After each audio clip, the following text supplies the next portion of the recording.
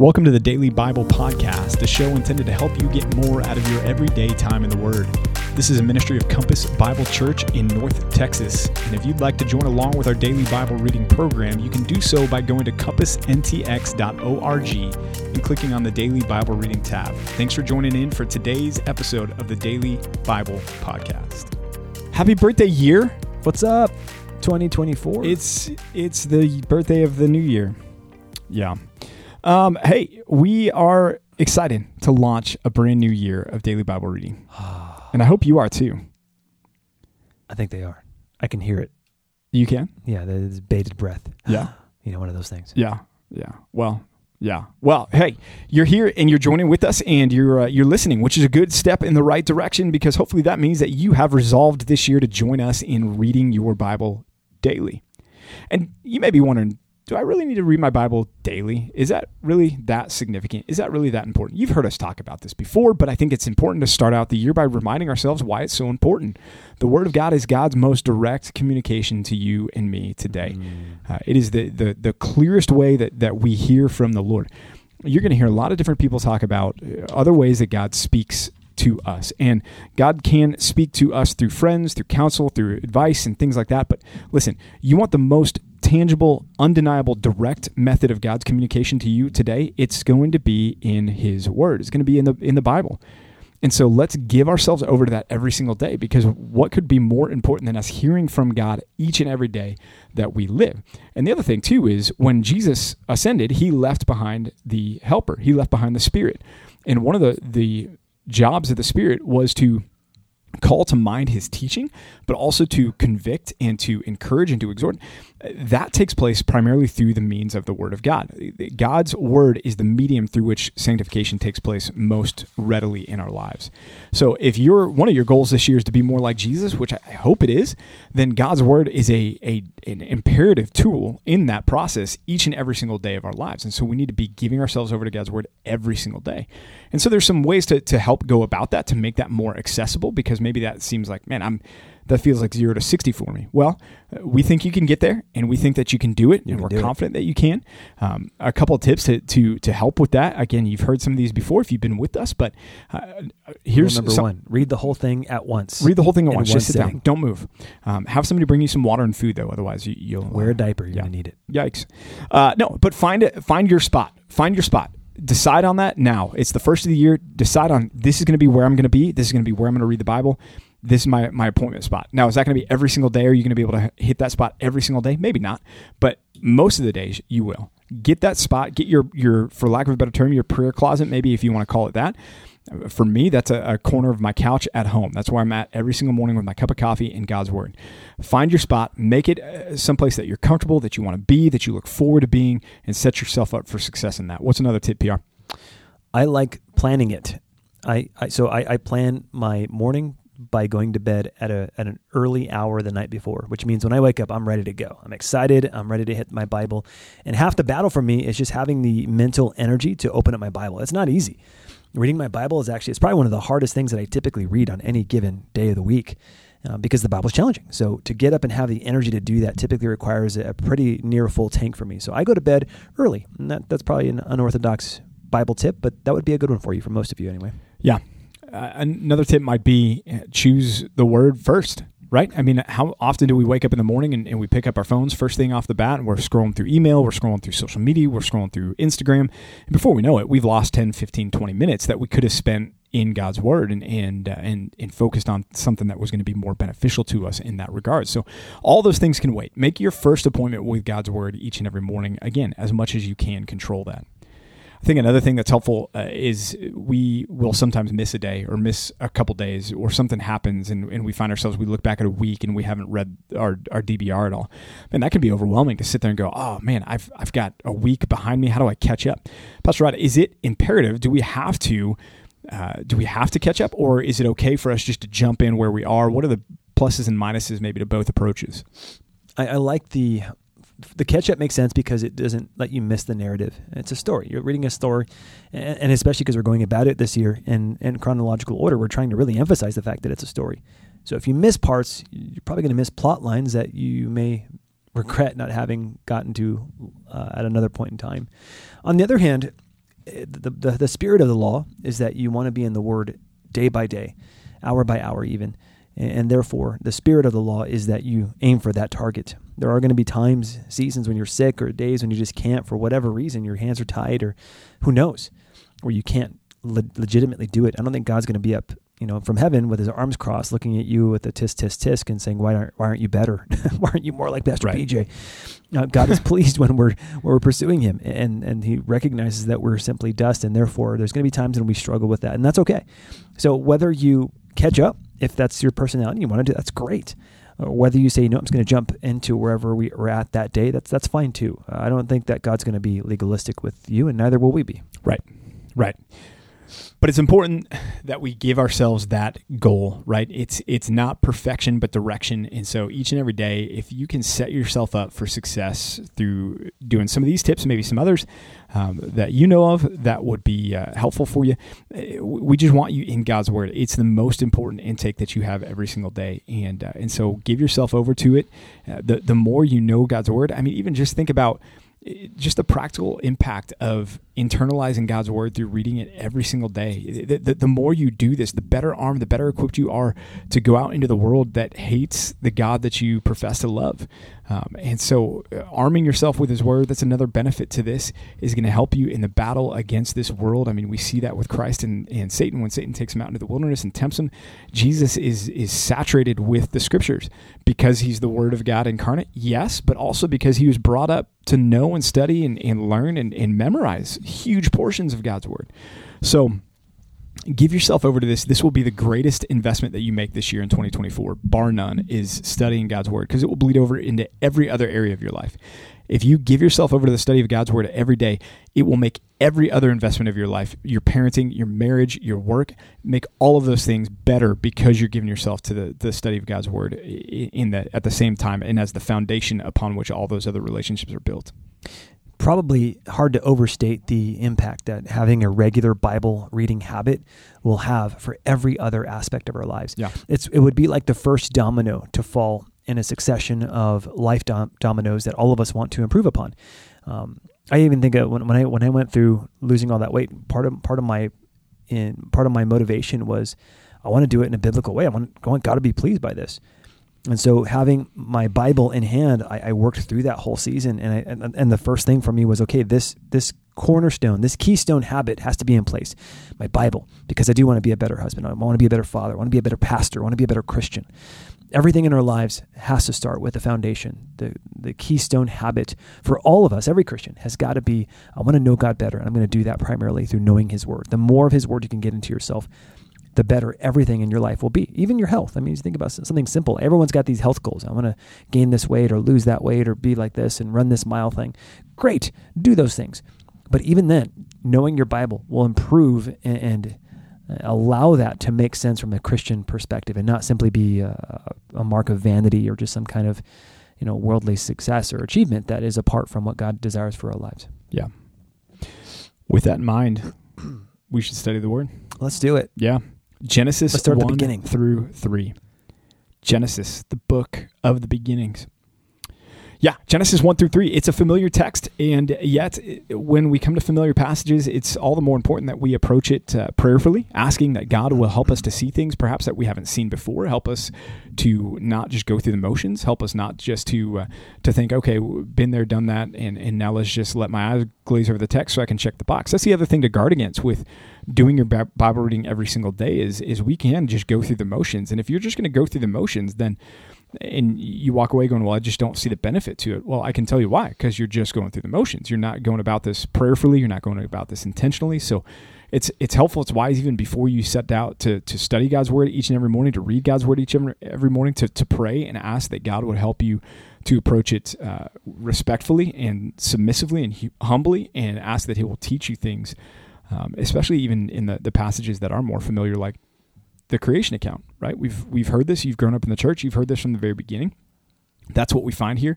Chapter 1 is the 30,000-foot view of creation. Chapter 2 then zooms in on the creation specifically of Adam and Eve. And then chapter 3 is the downfall of man, the sin that enters the world. But as we get into the first part of this here, it's my conviction, and I think, Pastor Rod, that you share my conviction as well, that this is a literal 6 days of God's creative activity here, of a 24-hour period. And there's a lot of people that will go back and forth on that, and there are people that will argue against that. Here's where I think we as Christians need to draw the line. If you're wondering, is it okay to think that it's not a literal 24 hours? Here's where I think, for me, it becomes a gospel issue. When we allow death before the fall, that's where I think we've got a gospel issue. Romans chapter 5, Paul connects the spread of death, the decay, death being the consequence of sin, back to Adam and Adam's sin, the sin as Adam as the representative head of mankind there. When we allow for there to be death, in other words, if we're going to allow for theistic evolution, for example, or something like that, where God created the goo that became the zoo that became you, and he just kind of oversaw the whole creation process. The problem is we've got a world that's not very good, and that's what his final decree was after creating mankind. It's very good. And so I don't believe that death existed prior to the fall, and that's a result of the fall was the penalty of physical death, as well as the decay that naturally occurs with aging and so forth and so on. So my conviction, literal 24 hours. And you might say, well, why do I hold that conviction? Because that's the simplest reading of the text, number one. And number two, when we're allowing for the existence of God, I think a lot of the reasons why we argue against the literal 24-hour view is because we want a seat at the table with those that scoff at the notion that the earth is only 7,000 years old. And they'll say, well, what do you do with all of this, the evidence of the radiometric dating and all of these fossil records and everything else like that, and surely it must be older. So we want to introduce like a gap between Genesis 1:1 and 1:2, where we want to make the days longer than 24 hours. Listen, when we're allowing for the fact that the Creator God exists, if that's our presupposition, then nothing is impossible with him. And again, the simplest reading is that these are 6 literal days that God created the earth, and that there was no death prior to the fall of mankind. So can we be charitable to an extent in this, Christians? Yes, we can be charitable for sure. But I do think there is a dividing line, or a line that we have to draw in the sand to say we can't cross this line particular. Pastor Rod, your thoughts on that? Yeah, I would agree. The more I've read into this, the more I find that the arguments are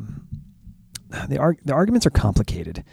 And I'm not trying to say that I empathize with those who believe in a theistic evolutionary mindset, but one of the compelling questions that I heard in seminary is Genesis 1 and 2, or really the first 11 chapters, is it intending to give us specific time frames, and even precise time frames that we would be familiar with today?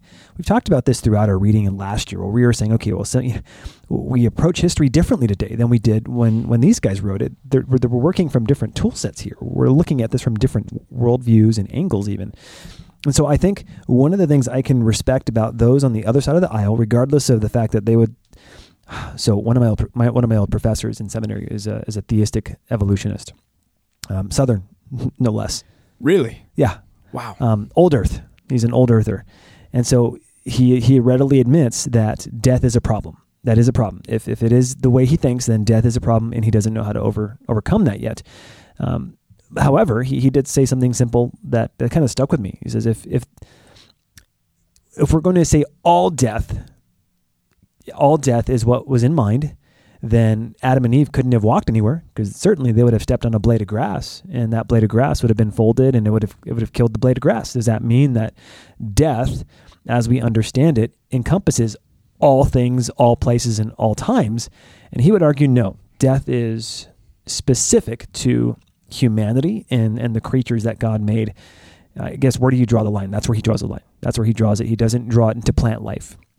So that's his point on that.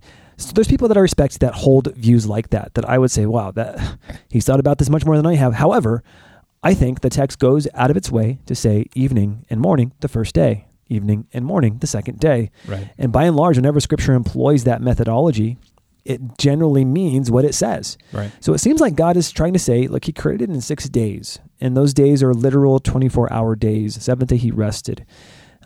Beyond that, I am far more flexible in terms of saying, okay, how long was the time frame between Genesis 1 and 2024 today? I don't know. Is it 6,000 years? That'd be great. I'm not opposed to that because I think, to your point, Pastor PJ, God can do anything he wants. Right. But because he can do anything he wants, perhaps it's older than I realize, and maybe I'm working off of partial data here. So I try to be charitable. I try not to be overt or too heavy-handed about something that I mean, the more I learn, the more I'm humbled by it. Yeah. I would still draw the line at theistic evolution. I think that's outside of the bounds of orthodoxy. I don't think you can hold to theistic evolution and hold to a faithful biblical understanding of the gospel. Because I think you've got a gospel problem when death exists prior to the fall. And I would extend that across the board there. So, yeah. Days of creation, as we get through it, you've got light in day 1, which we talked about yesterday as we wrapped up our last season of the Daily Bible Podcast. The light of God's glory. I think we see that in Genesis chapter 1 with the light that is there prior to the creation of the other elements. You've got the atmosphere and the heavens in day 2. You've got the land and vegetation in day 3. You've got sun, moon, and stars in day 4.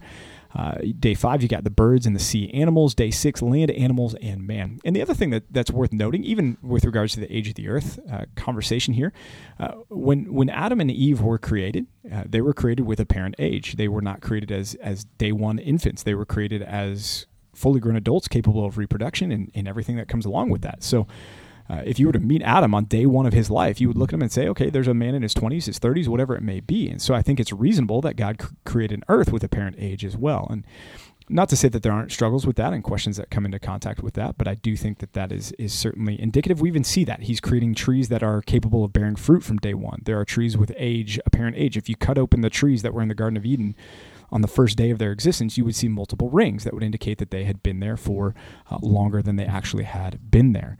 I don't think that's deceptive. I think that is God preparing the earth for the inhabitants or the living of mankind and the necessary produce and fruit that needed to take place there.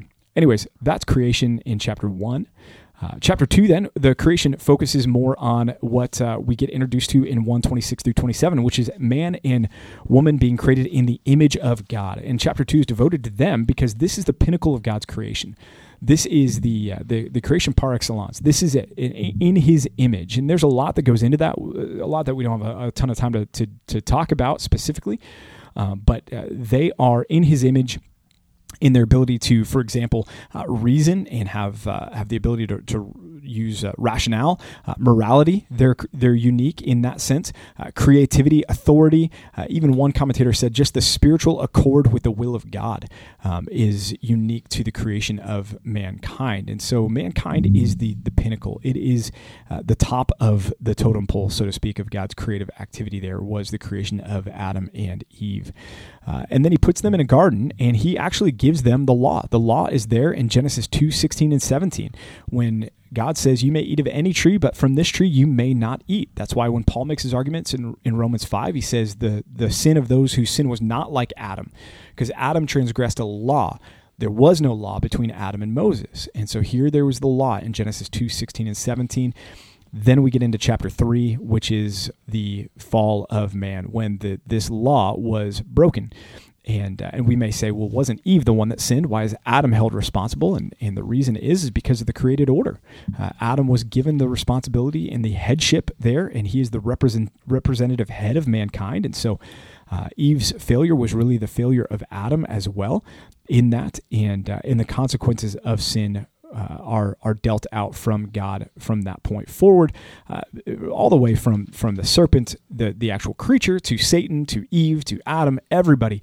And the earth itself is going to suffer under the fall of mankind there. One verse worth noting is Genesis 3:15. This is often referred to as the proto-evangelion, which is the first gospel, because in here we see the first glimpse of what God would do when it says that the serpent would strike the heel of the offspring of the woman, read Jesus, but Jesus would crush the head of the serpent.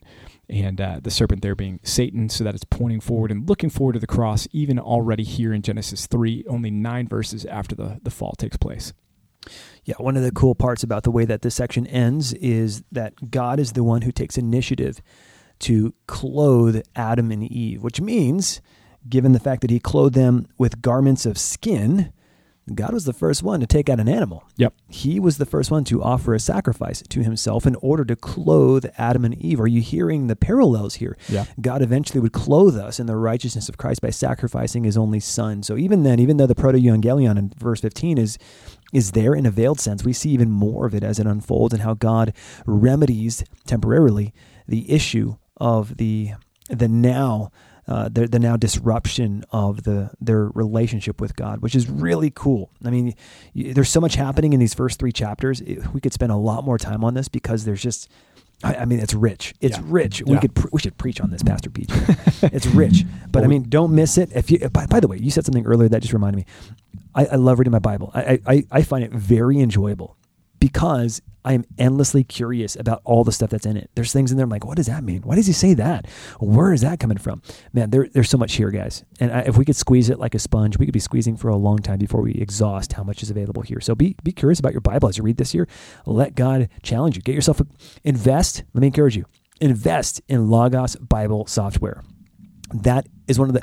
I've spent so much money on this thing, but I love it because it helps feed my curiosity about the Word of God and their commentaries and resources that I really do trust. So I'd love for you this year, if you're waiting on investing on this thing, now's the time. They've got good deals this time of year too. They do. Yep. Yeah. Also, if you have questions that are unanswered and are just gnawing at you, feel free to send us an email, podcast@compassntx.org. And we would love to get back to you with a response. And maybe we can even answer a question on air if there's one that comes up that we think, oh, yeah, that would be helpful. And we maybe missed hitting on something that would be helpful for everyone. And we're aware of that. Yep, we are. We're missing a lot. We are. Yep. We are skimming. We're like a rock skimming off the surface. Right. Summarizing and skimming for your sake. Yeah. Hopefully it's helpful to frame everything in that regard. So, all right, y'all. Well, good job. That's it. No New Testament because... This is it. Different approach. That's right. So you made it through day one. This is exciting. I like it is. It is exciting. And we will catch you again tomorrow. And keep reading your Bibles. That's right. Bye. See you then. Hey, thanks for joining us for another episode of the Daily Bible Podcast. We hope and pray this has been a blessing to you and your time in the Word. If it has, if you would subscribe to this podcast, leave a like, leave a comment, and share it with some friends and family, that would be awesome. If you need more information about Compass Bible Church here in North Texas, you can go to compassntx.org. Again, that's compassntx.org. And we'll be back with you tomorrow for another episode of the Daily Bible Podcast.